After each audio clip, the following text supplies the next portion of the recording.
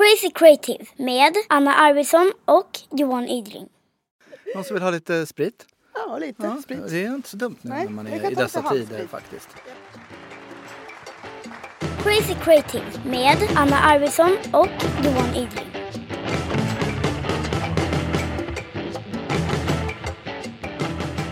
Johan, Ja.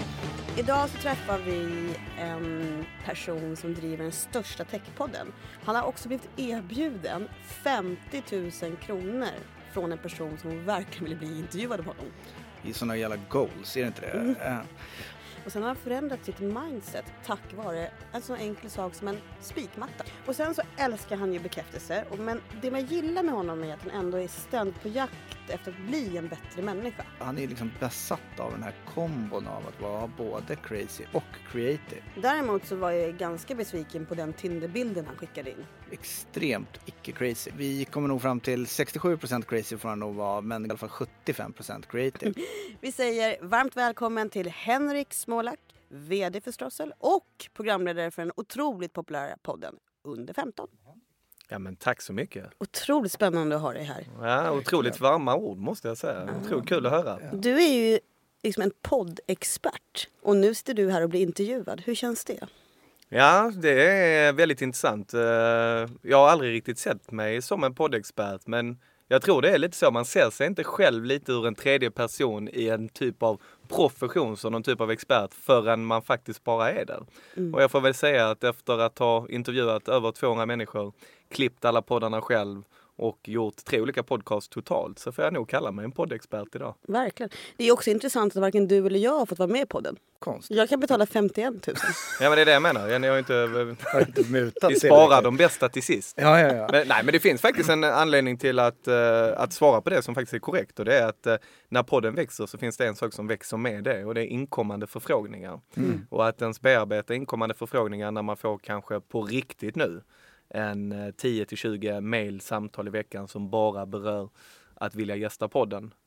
Då är det enda man hinner bearbeta. Men berätta, under 15 som är din, som du kör nu, som är väl, du har ju kört andra poddar förut. Men under 15 har ju lyckats, kan man ju säga, Sveriges största techpodd, va? Ja, och det var den ganska tidigt kan jag säga. Och det är mitt första knep och knåp liksom.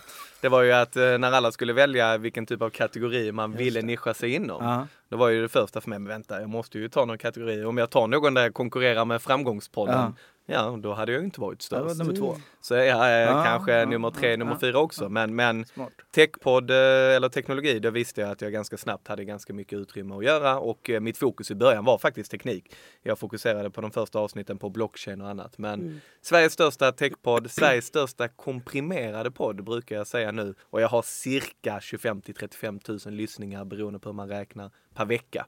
Så i sin nisch är den stor, men den är ju ingen räckviddspodd utan den är ju fortfarande väldigt nischad.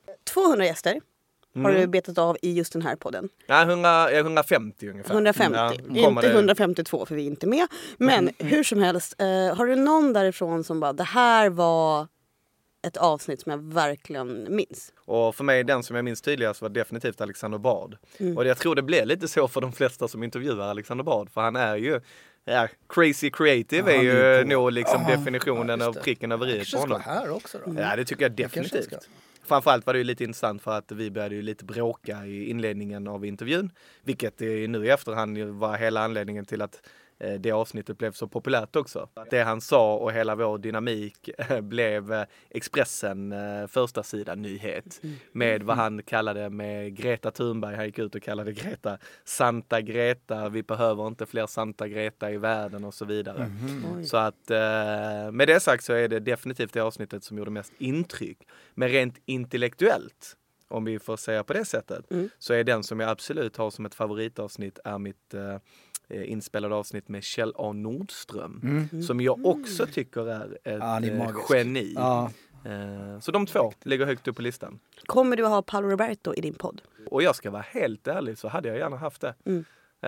Jag tycker hela den här diskussionen, debatten som nu dyker upp med prostitution och allting som har omkring egentligen inte bara det perspektivet men också mediadriv generellt sett ur olika typer av perspektiv. Jag hade tyckt det var jätteintressant att diskutera det med honom. Verkligen. Alltså jag tycker att människor som tycker att man inte ska få mediautrymme när man är i en sån position, det är ju inte att han ska försvara sig, utan det handlar ju snarare om att bara diskutera fenomen som sker. Det är otroligt trist att man åker dit på första gången. Ja, det är tråkigt. Ja, men det är det är tråkigt. trist. Det är- Ja. Jävla otur. Jävla otur, jävla otur faktiskt. Det här är ju superspännande, men om man ska vara helt ärlig, det här poddandet är ju inte ditt dayjob. Nej, definitivt inte. Jag lägger cirka 4-5 timmar i veckan på podden. Ja. Totalt sett. Annars så är jag har varit med och startat upp ett bolag som heter Strossel, som vi startade för 7 år sedan, som jag fortfarande anser vara ett startup, men vi finns ju i 9 länder och 65 anställda, så att vi är ju inte riktigt ett startup längre. Men definitionen Lite är ju fånigt bred. att hålla på och prata om Den är startup när man bred också om. skryter om hur många länder man är i. Ja, men det är det jag menar. Det är därför jag var Känner lite du diplomat där. Jag var tvungen att säga det först. Nej. Men jag är vd och har personalansvar i Sverige och även kommersiell chef för alla länder. Är du en bra vd? Det är en bra fråga. Jag frågade faktiskt mina anställda det ganska nyligen. Hur gjorde du det? Hur ställde du frågan? Ganska rakt ut faktiskt. En och en. Det är väldigt svårt att säga det i grupp. Vad tycker ni? Tycker ni att jag är en bra vd? Tycker ni att jag är en bra chef? Men jag har tänkt på det väldigt mycket nu, för jag tror inte alltid att jag har varit det. Definitivt inte. Jag fick ju personalansvar väldigt tidigt. Jag var väl 24-25 första gången jag fick personalansvar. Och jag tyckte det var ganska intressant, för att jag förstod mig inte på människor som jag hade anställt som inte tänkte så som jag gjorde. Och därmed så tyckte jag ju att min typ av ledarskap var absolut det enda rätta, för att det jag kom på var att jag hade blivit fostrad i mitt ledarskap av de som jag hade haft som ledare. Just det. Och jag får nog säga där att jag har gått den hårda skolan och haft väldigt tuffa men rättvisa ledare på både gott och ont. Och det man förstår senare är ju att ha personalansvar och vara ledare är ju att kunna förstå sig på olika typer av människor och olika typer av behov. Framgångsrika ledare kan liksom både vara empatiska och kreativa. Är du det? Har du empati? Jag har definitivt empati när jag tycker empati är ganska svårt, för att vara empatisk, det handlar ju om att man måste vara medveten om det också. Alltså då måste du vara medveten om att du på något sätt ska vara empatisk. Du måste förstå det på någon annan situation. Och för mig kan det vara ganska svårt att få sätta mig in i någon annans perspektiv ibland. Så det är någonting jag verkligen tänker på och anser mig vara. Kreativ, jag tycker det begreppet, alltså när jag skulle komma hit idag och prata med sådana kreativ geni som jag tycker det är ganska svårt att liksom säga vad som är kreativt, för jag tycker det är ganska individuellt. Just det. Jag vet inte, kreativitet för mig handlar ju om vad är det du är, alltså vad är det du som individ går igång på, där du blir en idéspruta, där du får energi, där du vill göra någonting extra bra eller extra mycket utav, alltså förstår du den här känslan som lite sprudlar i en. Och jag är definitivt kreativ i vissa områden, men inte kreativ kanske i den mer alldagliga definitionen av att rita, vara mer konstnärligt lagd och så vidare. Där är jag inte kreativ. Nej, men det där är intressant, Johan, för det har ju vi pratat om. Ja. Alltså kreativitet landar ju väldigt ofta i det som Henrik pratar om nu. Alltså på något sätt så här, nästan att det mer handlar om att liksom, våga fatta beslut på ett sätt. Ja, definitivt. Och lite som jag tänkte på där, alltså, för jag tänkte hur blir man liksom mer kreativ? Det var ju lite det som ni bad mig tänka på innan vi skulle träffas idag. Och för mig handlar ju inte det om till exempel då, alltså att skapa mer. Utan för mig då, försökte bara tänka lite, när blir jag mer kreativ? Ja, men jag blir kreativ i konversationer. Så bara av att träffa er idag och få andra typer av perspektiv, att sitta och tänka på vad kreativitetens innebär, gör mig mer kreativ som individ. Just det. Att våga mer, lite som du precis sa, Anna, alltså i form av att bara göra saker. Att starta en podd. Vad betyder det? Det betyder ju inte så mycket egentligen. Men det betyder i alla fall att man initierar ett projekt, fullföljer och utvecklar, att man måste tvinga sig själv till att lära sig saker. Då blir jag mer kreativ. Och sen också kan man bli mer kreativ att när man går hem från jobb, istället då för att följa sina rutiner och gå samma väg hem, bara liksom att ta en liten skillnad i sin dagliga rutin och gå ett annat håll. Ja, men det gör ju att du får ett lite annat perspektiv den dagen. Du kanske får se någonting nytt som på något sätt kan initiera en tankebana och med en dominoeffekt göra dig by the end of the day mer kreativ. Johan, jag håller på att bli kär i Henrik. Ja, Alltså, jag måste bara det är få den här säga det. Tindermatchningen som nästan blev av. Ja, Så kanske, men nu känner jag att jag det. vet inte vad jag ska säga. Jag har inga frågor kvar. Nej, jag har många. Om jag blundar så tänker jag också till Zlatan. Är det konstigt? egentligen? Så här, hur övertygar du eller vad har du för tricks upp i din rockärm om hur man övertygar andra om att liksom gå med på ens hyggligt out there idéer? Alltså det är också intressant, för om man nu tar det här begreppet kreativ igen, på något sätt så vi sa våga, vi sa konversera, vi sa liksom att initiera och på något sätt skapa. På något sätt är det som också ofta från andra människor går emot. För människor vill ju inte att man ska ta plats, människor vill inte att man ska initiera, människor vill inte att man ska vara kreativ, för det betyder att de blir mindre kreativa. Jag kan känna igen det i mig själv. Alltså. Men på något sätt är det väl det som är lite definitionen, att bara göra saker och kanske få med sig andra till att vilja göra det. Tillsammans med en, eller i alla fall stötta en. Ja. Det är ju det Hur klassiska. gör du då? Ja, exakt. Du måste ju varit med om att... Ja, men jag är en där egen, alltså där är jag väldigt individuell. Jag tror det är väldigt olika. Vissa människor är väldigt så här att de måste tillhöra någon tribe och grupp för att kunna göra det. Alltså till exempel att ni två ska starta en podd. Jag är väldigt individuell där. Okay. Jag behöver inte ha någon annan som är med, men jag jobbar nästan bäst själv. Så i min podd, liksom, jag gjorde ju allting från A till Ö. Sen är jag ju väldigt duktig på att få med andra på det. Till exempel när jag startade, då förstod jag ju, okej, hur ska jag få någon att lyssna? Just det. Ja, men då måste jag ju jobba med kanske någon distributionspartner. Ja, men då är jag ju tvungen att få med Dagens Media, exempelvis då som en distributionspartner för att skriva en artikel varje gång jag släppt ett avsnitt. Vi har ju Washington Post, vill jag bara säga. Ja, men det är det. Eller CNN. Jag vill bara säga att vi har lite men, muskler. ja, men det är det jag menar liksom. Så det handlar ju om att vara kreativ på alla håll och kanter, där jag tror att jag trivs bäst att organisera och strukturera det själv. Men jag tänker så här, du måste ju ha kommit in någon gång i dina olika typer av roller. Du har varit ledare väldigt länge. Ja. Där liksom man möter ett gäng med så här fiskmin som liksom inte förstår vad man pratar om på ett sätt. Eftersom att vi alla är ju ganska lika i det här att man drivs av någonting så hårt, så när man väl ska presentera det så kanske man är så klar med idén att man missar att berätta bakgrund och hur var det. Och har du några metoder där? När du Sjukt ta rummet? intressant faktiskt, för att det har jag tänkt mycket på. Jag jobbar ju som, man får inte säga kurs på skånska för då fattar ingen, kurs. Jag är kursledare för Resumé bland annat och har drivit många kurser med dem historiskt sett. Och där är det ju verkligen en utmaning att jag får inte tänka utifrån mitt perspektiv. Och där tror jag, oavsett vad det är än man gör, så måste man ju på något sätt sälja in visionen. Och det jag använder som teknik är att gå igenom varför först. Så att första delen eller första timmen av dagen handlar alltid om att berätta, men varför går vi igenom detta?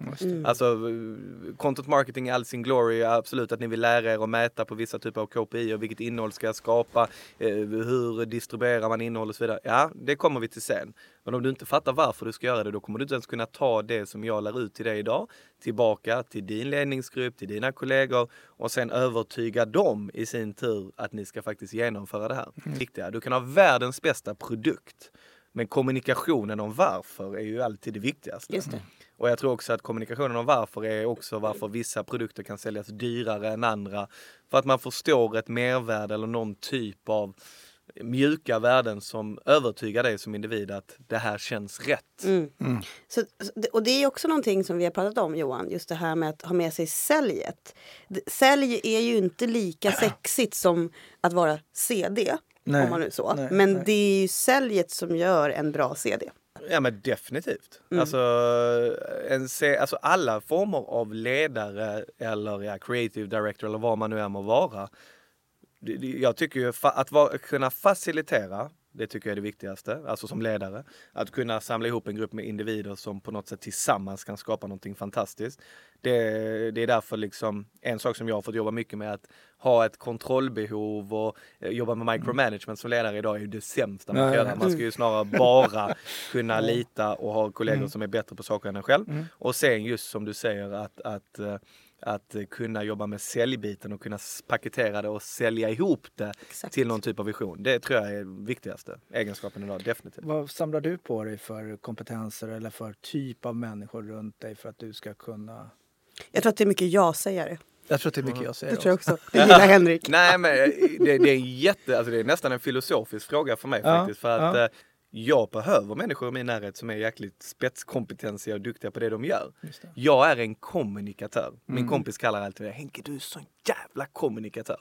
För han är typ den smartaste människan jag känner. Jag kan prata med honom i telefon, bara suga åt mig kunskap, paketera det. Och så kan jag komma till en intervju här och låta ganska intelligent när vi ska prata om coronakrisen. Just det, men det är ju han som är tänkaren, det är han som, jag är bara kommunikatören. Men är inte det här spännande? Jag kallar det för att man behöver en fanclub som också fattar när man kastar ut en grej att det är bra. Jo, men jag vet inte, och det är ju klyschigt liksom att säga, men jag tror ju väldigt mycket på det här, man liksom kompletterar, alltså att man behöver inte fler av samma. Man behöver inte bli bättre på det man redan är bra på. Men jag vill bara säga att med en fanclub vill jag också säga att det buas ju jävligt mycket när man inte gör mål och sånt. Just det. Så det är inte bara liksom Nej, det är inte bara glatt. Anna är bäst. Klapp, klapp, klapp, klapp. Det är ingen kult. Både ni två har en vibb när ni står på scen. Ni bara går upp, ni dundrar, ni är så jävla så sharp, ser inte nervösa ut. Det är som att det är en vanlig dag på jobbet. Medan jag håller på och trasslar och går i cirklar och liksom fördundrar en betablockerar och lite så.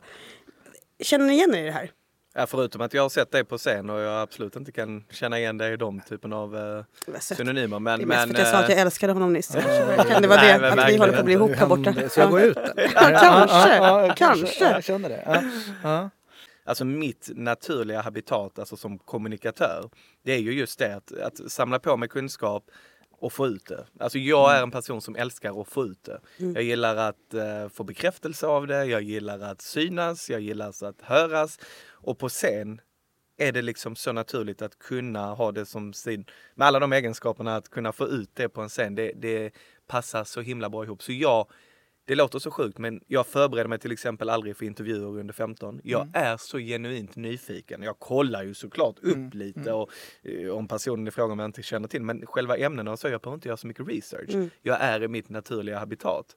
På en scen, samma sak om jag känner mig bekväm vad jag ska prata om, så förbereder jag mig inte så mycket. När jag kommer hit idag, jag känner liksom, för det är just, jag känner mig som skarpast just nu. Men du hade ändå printat frågorna, vill jag ändå säga. Jag hade printat frågorna, det stämmer. Det vill jag ändå påpeka. Ja. Det har alla gjort hittills. Så jävla supermänniska är ni inte. Nej, men lite supermänniska ändå. Men känner du igen det, Johan? Ja, jag förstår det där. Jag håller med. Däremot så tror jag också att det är skillnad mellan att framstå som nervös och att vara det. Jag är ju nervös, men jag är det till sekund 2. Sen försvinner det. Sen är det bara egentligen det som Henrik pratar om, det vill säga det här liksom, att det är gött och man har flow och det är liksom härligt att vara i den miljön. För att man gillar att vara... Det är också det här att man är lite på kanten ju. Alltså gör du bort dig så gör du bort dig. Och det är lite triggigt att vara där. Andra kanske klättrar i berg eller extremsportar eller gör något sånt där. Jag tror att det är samma typ av grej. Man förstår varför artister är artister, så att säga. Ja, men alltså, och jag känner igen, alltså, med det sagt måste jag ju säga, det är väl klart att man är nervös. Ja. Och jag tycker det är jättekonstigt att man ens ifrågasätter det. Men lite som jag pratar med Sofia Kassim, som också är en väldigt introvert person, men står liksom och pratar om retorik på SVT och Nyhetsmorgon. Alltså det handlar ju om vad man gör med den nervositeten. Alltså för mig är inte den nervositeten ett problem. Alltså om jag inte skulle vara nervös innan jag satte mig här med er och känna lite så här, oj, hur ska detta gå? Ja, men då hade jag ju inte alltså det hör ju till. Jag har varit nervös 1000 gånger. Jag har också mått dåligt. Men det handlar ju om, först och främst handlar det bara om att ju mer gånger man gör det, desto bättre blir man. Lite samma princip som att om man är flygrädd som jag har varit, flyg mer. Då blir du mindre flygrädd. Om det inte är så att du kraschar och dör, men då gör du ju det liksom. Hur gör du då? Kan du liksom stänga av din hjärna? Det är ju någonting jag har liksom gått och pratat med psykologer om. Jag har haft jätteproblem med det. Och jag tror också det är lite ett karaktärsdrag vad jag har fått lära mig då av ett år att gå till en psykolog liksom, att det är inte så jävla enkelt. Alltså för mig, jag kommer ihåg alltså så väl när jag såg filmen Good Will Hunting. Och då finns det en scen i Good Will Hunting när Robbie Williams då, nu vet jag inte vad karaktären heter, som är psykolog eller terapeut i filmen. Han sitter ner vid sitt bord efter att han då har blivit utsatt för någon grej av Matt Damon då och mår dåligt och ska tänka. Och så sätter han sig vid sitt köksbord med ett glas whisky och bara sitter. Bara tänker. Det är tavlan. Det är tavlan. Med tavlan, precis. Precis efter den scenen med tavlan för er som kanske har sett filmen. Men han bara sitter. Och jag tog upp det lite så här och bara så här, det har aldrig hänt mig. Alltså historiskt sett. Ja. Att jag bara sitter och bara tänker utan att fiffla, utan att du vet vara lite uppe i någonting. Att bara, jag har inte ADHD eller något sånt. Jag kan sitta och kolla en film, jag kan läsa en bok. Inga problem, men att stänga av. Så för 1,5 år sedan började jag med just det du sa. Att försöka träna mig på att stänga av. Och vad gör jag då? Jag försökte jobba med Headspace och försöka göra någon typ av mindfulness. Gick bra, men jag märkte att jag rörde mig. Alltså det var tufft. Så då så hittade jag en gammal spikmatta hemma. Och tänkte om jag lägger mig på spikmattan då gör det ju ont att röra sig. Och när jag väl hade lagt mig på spikmattan och kunde göra Headspace då låg jag helt still. Och idag kan jag köra en halvtimme, alltså mindfulness, i sträck. Utan att prata, utan att röra mig och komma verkligen in i sen och stänga av. Och jag gör det varje morgon och jag gör det varje kväll, inte i 30 minuter men åtminstone minst 10 minuter per gång. Och det hjälper mig otroligt mycket. Så det är ett tips till alla där ute som kan känna igen sig i det. Bra, Alltså, gud vad jag relaterar till det här. Det är så himla bra. Vilket jävla dundertips. Och vad är det du tycker att du får ut av det? Exakt. Jo men alltså det är så sjukt för att till exempel alla tycker att mindfulness är så här hokus pokus. Eller inte alla ska jag definitivt. Nej men jag ska inte säga alla men många tycker att det är så. Snackas skit om mindfulness. Ja, kan man säga. inklusive gjorde jag det innan. Mindfulness, vad är det för mig liksom? Men det enda egentligen det handlar om är ju just det som du säger att försöka koppla av, stänga av. Att vara vaken, det handlar ju inte om att sova. Utan att vara vaken och bara kunna få det lite tomt i hjärnan, kunna tänka långsamt och tydligt och ha en tanke åt gången och vara medveten om det.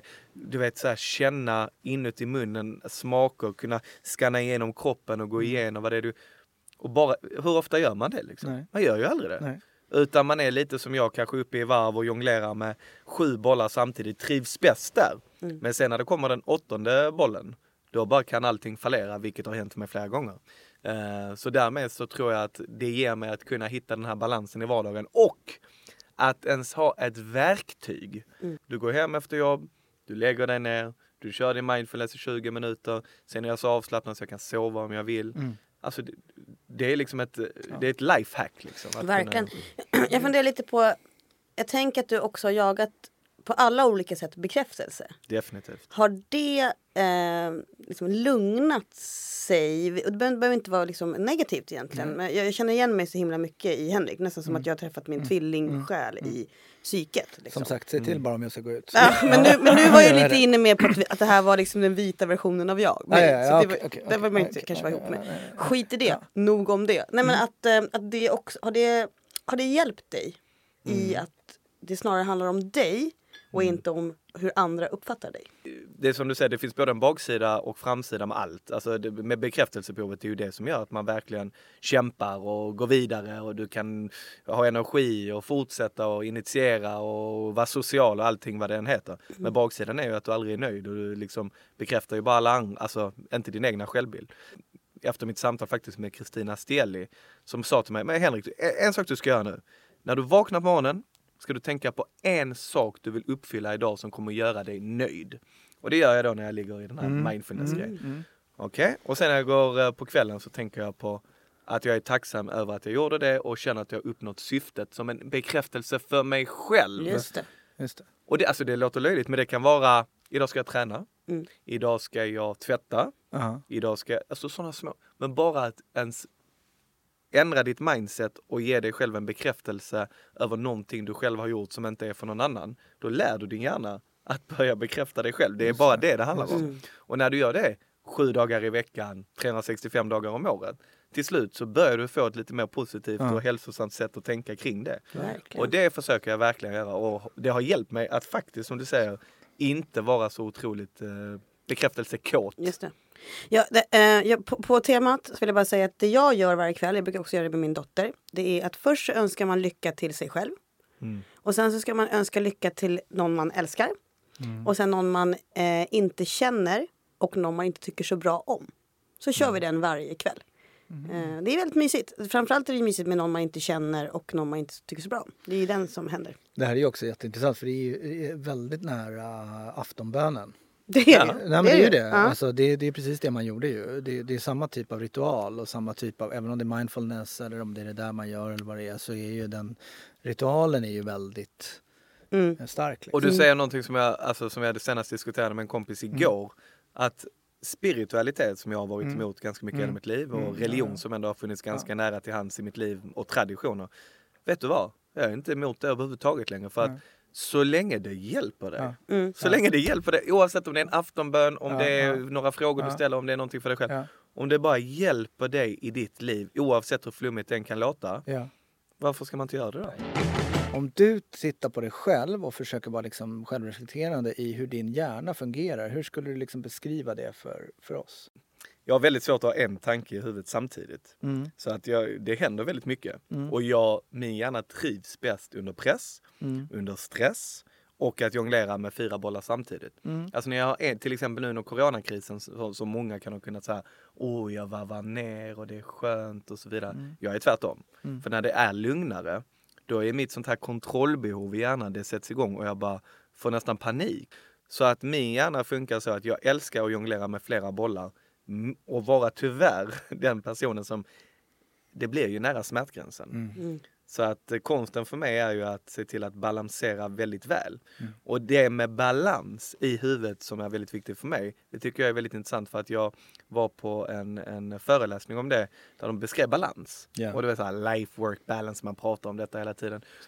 Och det jag tycker är intressant är att balans, om man kollar till exempel på gymnaster, det handlar ju inte om att du ska ena dagen göra så här och nästa dag göra så här. Utan balans handlar om att du hela tiden finjusterar. Varje dag, hela tiden. Så att du hela tiden kan hålla dig inte så här liksom upp och ner utan på samma nivå. Just det. Och det är min utmaning och så min hjärna liksom fungerar som jag måste jobba med. Just det. Men det är lite som att man kan inte ha alla regler i botten. Alltså upp, för då om man skulle göra musik så blir det en dålig låt. Man måste ju ha lite olika regler av man kan ta allt på max. Man kan ta allt på max, det är det jag menar. Man måste ju ha balansen i den. Men ser du i bilder? Nej. Alltså jag kan ju göra det om jag verkligen koncentrerar mig, men jag tror min hjärna är lite så här kvick så jag tror att jag uppfattar det snabbare än själva bilden kommer upp. Om du förstår vad jag menar. Jag förstår vad du menar. Ja. Johan, ser du i bilder? Jag tror att jag gör det, ja. Liksom, för det är också så här, att om man har ett minne som man tycker väldigt mycket om, så för mig är det snarare kanske, minnet blir kanske mer i text. Alltså om man har skrivit ses vi på bla bla bla. Alltså det är starkare för mig än, jag kan inte se restaurangbesöket liksom, eller liksom. Jag är ingen tänkare. Jag tror både du och jag, vi är väldigt doers, vi springer och så vidare. Jag tror om man är lite mer analytiker eller analytiskt lagd och tänker efter innan man säger saker och verkligen känner att man vill tänka igenom det, då tror jag man ser lite mer i bilder. Kan det stämma? Det kanske är så. Kanske. Jag lite mer. Nej, inte jag. Jag vågar men det, inte. Apropå tal om att vara analytisk så vågar jag inte heller hoppa till slutsatsen. Nej, exakt. Jag hoppade direkt där. Kanske inte. Det är inte så svart eller vitt. Både jag och nej. Det jag ser oftast, tror jag. Men inte svart eller vitt. Men jag tycker en sak som är väldigt intressant är just nu så är vi i en jävla märklig situation i världen. Är det någonting som du känner att under det här konstiga situationen som du liksom har lärt dig, som du vill ta med dig in i när det blir lite mer normalt igen?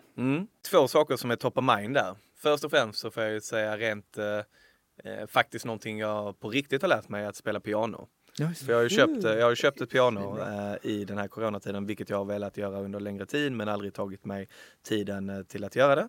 Så det är jättekul. Och på tal om att kreativitet så tycker jag nästan att om det är någonting som frodas i kreativitet så är det ju klart att man kan arbeta kreativt och så vidare. Men jag tror att andra, alltså idrotta, musik, andra typer av perspektiv som man kan få verkligen förstärker kreativiteten på andra sätt som i alla fall har gynnat mig otroligt mycket. Vad säger det här är en andra kreativa människan vi har i studion som pratar om just piano och också som är man. Är det inte lite töntigt med piano? Jag tycker inte det.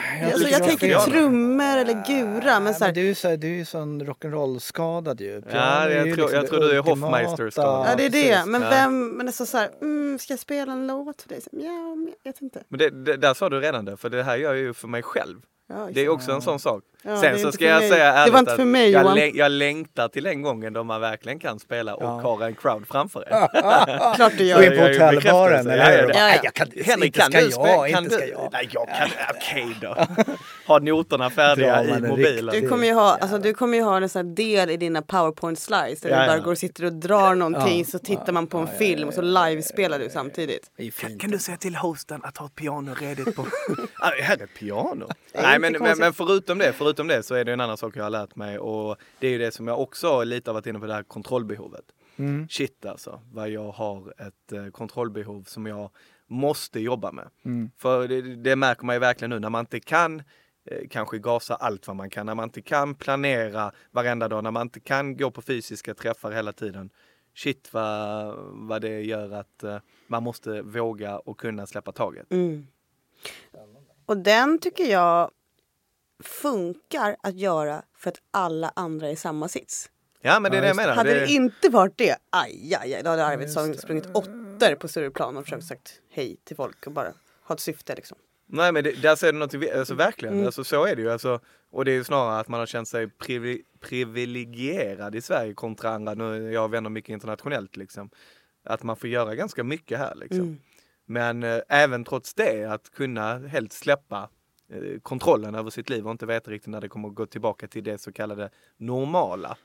Det har varit en utmaning som jag tar med mig. Vi har en fråga som är så här. Det här vill jag lära mig och utveckla, bli bättre på 2020.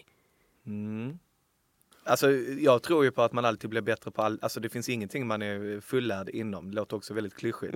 Men jag vill bli mycket bättre på jag måste ta något konkret. Excel, nej, inte Excel. Där är jag väldigt bra faktiskt. Är du? Just i Excel och Google Drive Sheet och så vidare. Men det som jag hade velat bli bättre, rörlig bild, alltså video. Där är jag inte duktig. Och det har jag verkligen märkt nu. Och jag märker alltså bara nu under coronatiden och så vidare. Man har ju hamnat i det här TikTok-träsket. Och där snackar vi kreativitet. Alltså shit. Människor är så jävla kreativa med rörligt och video. Och jag ser verkligen med TikTok varför rörlig bild är så kraftfullt. Och varför det kommer ha den största delen i vår framtid. Och ersätta text i mångt och mycket. Även mycket mer än vad det har gjort idag. Så det är någonting jag verkligen hade velat bli mycket bättre på. Kul. Men bara säga, min dotter är otroligt TikTok-duktig. Hon fyller 7 nästa helg. Hur som helst, det är sant. Därför att jag har till och med visat hennes videos för varumärken som jag jobbar med. Att så här, ni måste gå åt det här hållet. Men det är också för att de är ju helt filterlösa barn. Alltså de har ju det finns ju inga jaga likes här på ett sätt. Nej. Hon bara gör. Sen också, måste jag också säga att TikTok är ju väldigt bra på alla filter. Det är lätt och det är ja, men att det är lätt betyder inte jag, alltså tycker inte jag går emot sig för att det blir bra eller kvalitativt eller kreativt. Nej. Eller hur? Det är ju oftast det lätta, det är det vackra. Alltså jag är ju verkligen nybörjare. Jag har till och med lite försökt leka med det. Och även om det är enkelt så är det... Sant. Men det är också för att vi fortfarande tror jag, alltså i vår generation, det är lite det här, hur ska det här uppfattas? Precis. Att det är den. Hon vet ju. Hon bara kör. Hon bara kör. Ja. Men vad är det då som gör att ljud är så stort just nu? Och att det verkligen känns som att det bara växer. Och jag menar poddar, whatever. Sveriges största mediekanal är ju Sommar i P1. Ja. Det är ju Sveriges största mediekanal. Är det sant? Ja. Wow. Alltså de har ju, 2,5 miljon lyssningar i snitt per avsnitt. Ja. När de släpps. Det är sjukt. Jag tackade ju nej till sommarprat. Ja. Jag också. Ja. Men jag tror att ljud, det sätter ju lite en annan dimension. Där tror jag inte det handlar så mycket om själva formatet i sig, alltså att det är alltså kontrarörligt som är visuellt, utan det tror jag handlar mer om tillgänglighet. Att du kan lyssna på en podd när du pendlar, du kan lyssna på en podd när du tränar, du kan lyssna på en podd istället för musik som har blivit liksom så tillgängligt som man nästan kan tröttna på. Jag tror det har mycket med tillgängligheten att göra. Håller med. Det är lite som personer som har ryggsäck, att man har liksom händerna fria. Saker forskare säger att smarta och kreativa människor gör. Dags för testet. Man får bara svara ja eller nej. Då börjar jag. Ja. Du dagdrömmer. Ja. Du listar ut när och hur du jobbar bäst. Nej. Du avsätter tid för ensamhet. Ja. Du glömmer ofta bort tiden. Ja. Du kan dra slutsatser. Ja. Du fattar när du har misslyckats totalt. Det är men jag skulle nog säga nej. Du har bra självförtroende. Extremt. Du gör det bästa av motgångar. Nej. Du är inte rädd för att fråga om sånt som du inte förstår. Nej. Du förlåter dig själv. Inte helt alltså. Du är inte rädd för att sno eller influeras av andras idéer. Absolut inte. Jag måste säga ändå att det gick väldigt bra i testet. Du har ju mer ja än nej. Så att absolut smart och kreativ. Men det var ju väldigt spännande med det här med du inte förstår när du misslyckas totalt. Nej, jag kanske skulle ändra det svaret faktiskt. För att jag kan ju ändå ha en... Det är mer att jag har så dålig självkänsla, menade jag där. I så fall att jag alltid kanske tycker att jag misslyckas när jag egentligen inte gör det. Och tvärtom. Just det. Men, ja. Den hänger ihop där med förlåta sig själv, kan man ju säga. Ja, det är men lite precis. samma aura. Ja, men precis. Ja. Du, Henrik, vad gör du 2023? Jobbar du kvar? På Strossel? Nej, det gör jag inte. Har du en podd som heter Under 20? Ja, jag har en podd som heter Under 20. Nej. Och 2023 är det dags. Alltså så har jag ju sagt alltid. För att jag vill ju gärna in i nästa projekt. Men nu har jag har ju jobbat med Strossel på riktigt nu i 7 år. Och innan det så hade jag drivit några bolag. Varför heter det Strossel? Det är en bra fråga. Vi hette Sprinkle från början. Jag tycker som strössel. Ja, men då säger man väl strössel? Men Sprinkle hette vi från början, gick in i USA, fick stämningsansökningar på oss och det fanns hundratals bolag som hette Sprinkle. Var tvungna att byta namn väldigt snabbt, behövde ett domän som var ledigt. Sprinkle, Strössel kan vi inte heta, vi är ett internationellt bolag. Ja. Strossel. Ja. Men, nej, men det är ingen fara. Jag tror att jag är inne på mitt nästa bolagsbyggande då. Det hoppas jag och tror jag. Vad tror du att du ska göra då? Jag tror botemedel för corona. Exakt, covid-19. Suckar åt det, det har varit jättekul. Nej, inte så vetenskapligt. Däremot så är du inne på någonting i det du säger. Jag tror att framtidens lyckosamma företag är när man hittar en sweet spot mellan samhällsnytta och business. Yes. Och där hade jag velat hitta någonting som jag brinner för, som jag tror att jag kan driva vidare. Kul. Amen. Bra tycker jag. Nu är vi inne på de viktiga frågorna här. Om du bara fick följa ett konto på Instagram, vilket skulle du följa då? Förutom er då? Men om jag bara fick välja ett konto så skulle jag nog välja den personen som jag håller minst med om. Och det spelar ingen roll om det är på Instagram eller Twitter och så vidare. För jag tror verkligen på att få andra typer av perspektiv i det som skapar mest värde. Sen så undrar vi ju såklart då ditt eget Instaflöde. Om du måste välja en bild där som du ska använda som Tinderbild, vilken skulle det vara? Alltså jag är sämst på Tinderbilder. Jag tycker det är skitsvårt på grund av det här med bekräftelsebehov och så tidigare. Att välja en bild. Ja, det får nog vara någon av mina pressbilder som jag nyligen har tagit. Som är lite för stela för Tinder men som jag tycker att jag blev bäst på. 3 tips för att bli mer kreativ. Konversera mera. Våga mera. Och träna mera. Snyggt. Bra. Tight. 3 personer som du tycker att man ska lyssna på? Bill Gates tycker jag. I och med att han har haft så himla mycket rätt på senaste tiden med allting som har med pandemi och så vidare att göra. Jag tycker man ska lyssna på, jag får då säga sin värsta fiende. Återigen. Och sen får jag säga att lyssna på sina mor- och farföräldrar om man har kvar några sådana. Eller föräldrar för den delen, men någon som faktiskt har levt längre än en själv. Det tycker jag ger mycket bra perspektiv på livet. 3 böcker man ska läsa. Den första är lätt. Jag tycker den som revolutionerade mest för mig i företagsamhet heter The Lean Startup med Eric Ries. Om vi tar lite mer på personligt plan så har jag precis läst en bok som jag inte vet vem författaren är men som heter I befintligt skick. Som har påverkat mig mycket för att förstå sig på hur man som individ hur man, vad ska man säga, alltså förstå sig på hur man som individ, hur ens känslor, hur de påverkar en, vad är känslor, hur påverkar det ens tankar och så vidare. Jag ska ha Per Schlingmann i podden ganska snart och han och Kjell Nordström har skrivit en bok tillsammans som jag också ganska nyligen har läst som heter Urban Express som jag tycker är sjukt intressant. Just alltså på hur framtidens städer kommer att vara epicentrum för kunskap och så vidare. Jäkligt spännande. Sen sista då av de tipsen här, det är 3 filmer som du då tycker att man ska se. Den första som är top of mind som jag verkligen på tal om vinnarskall och intressant att sätta sig in i någon annans perspektiv som förmodligen många redan har sett. Men det är The Last Dance alltså, med Michael Jordan. Alltså jag gillar inte ens basket. Nej. Men nu gör jag det efter jag har sett den. Men otroligt vad välproducerad och bra den var. Även om 50% bara är storytelling så tyckte jag den var klockren. Men alla säger ju att den är så fantastisk. Jag har inte sett den. Nej, spännande. Den ligger på listan liksom. Verkligen. Nu ligger den högt upp. Nu ligger den högt upp. Sen personligt plan då. Någon som jag älskar. Det är, alltså Good Will Hunting ligger alltså högt uppe. Vi sa det tidigare. Alltså Jag älskar den. Ja, jag tycker den är klockren. Och sen så får vi säga någon som jag tycker är viktig att titta på. Då får jag säga av personliga skäl. Schindler's List då.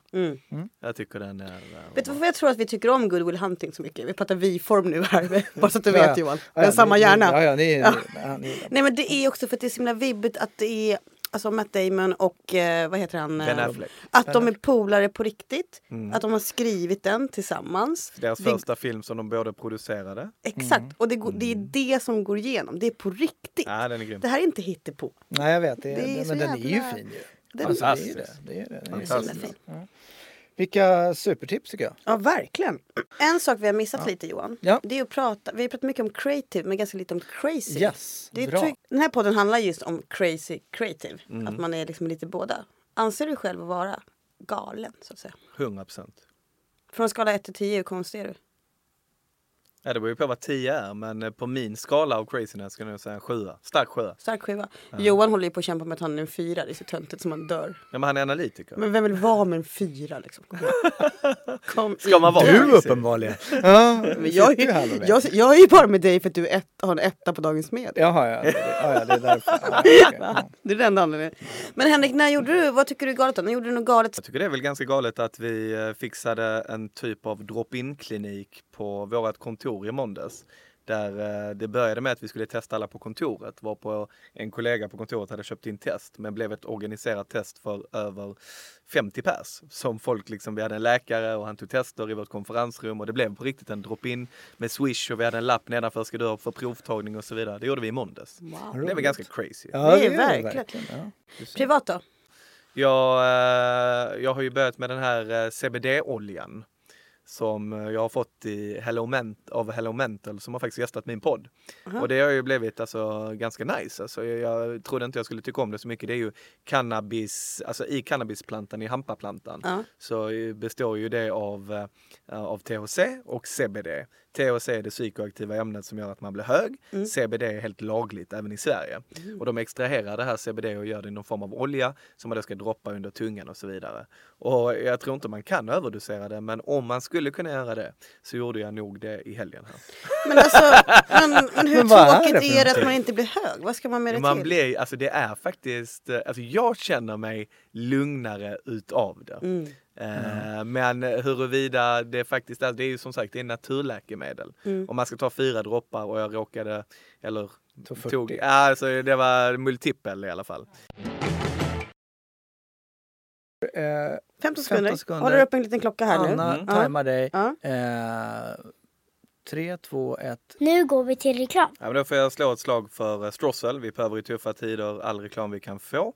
Och först och främst att ni har innehållet, ni behöver distribution, då kan ni komma till oss på Strossel. Sen podcasten för komprimerad kunskap under 15 varje måndag där poddar finns. Ja, men vi tackar för oss. Ja men verkligen. Tror jag. Tack Henrik. Tack. Superhärligt. Tack. Hej. Hej. Aj. Grymt. Ja, Gud Fan, så vad kul. härligt. det här var så jävla.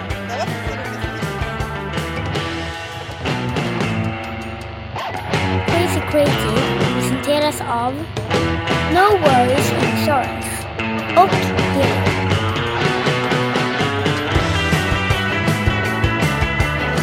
Älskar det. Alltså det vet vad, det skulle kunna vara det är min ultimat, det ska jag köpa till dig. Det är min gåva till dig Henrik i livet. Jag kommer köpa men det är poppers. lagligt alltså? Ja. Det är Det är lagligt. väl inte lagligt? Är det? Att man kan köpa det på US-video. Man säger lädervård i kassan så får man poppar.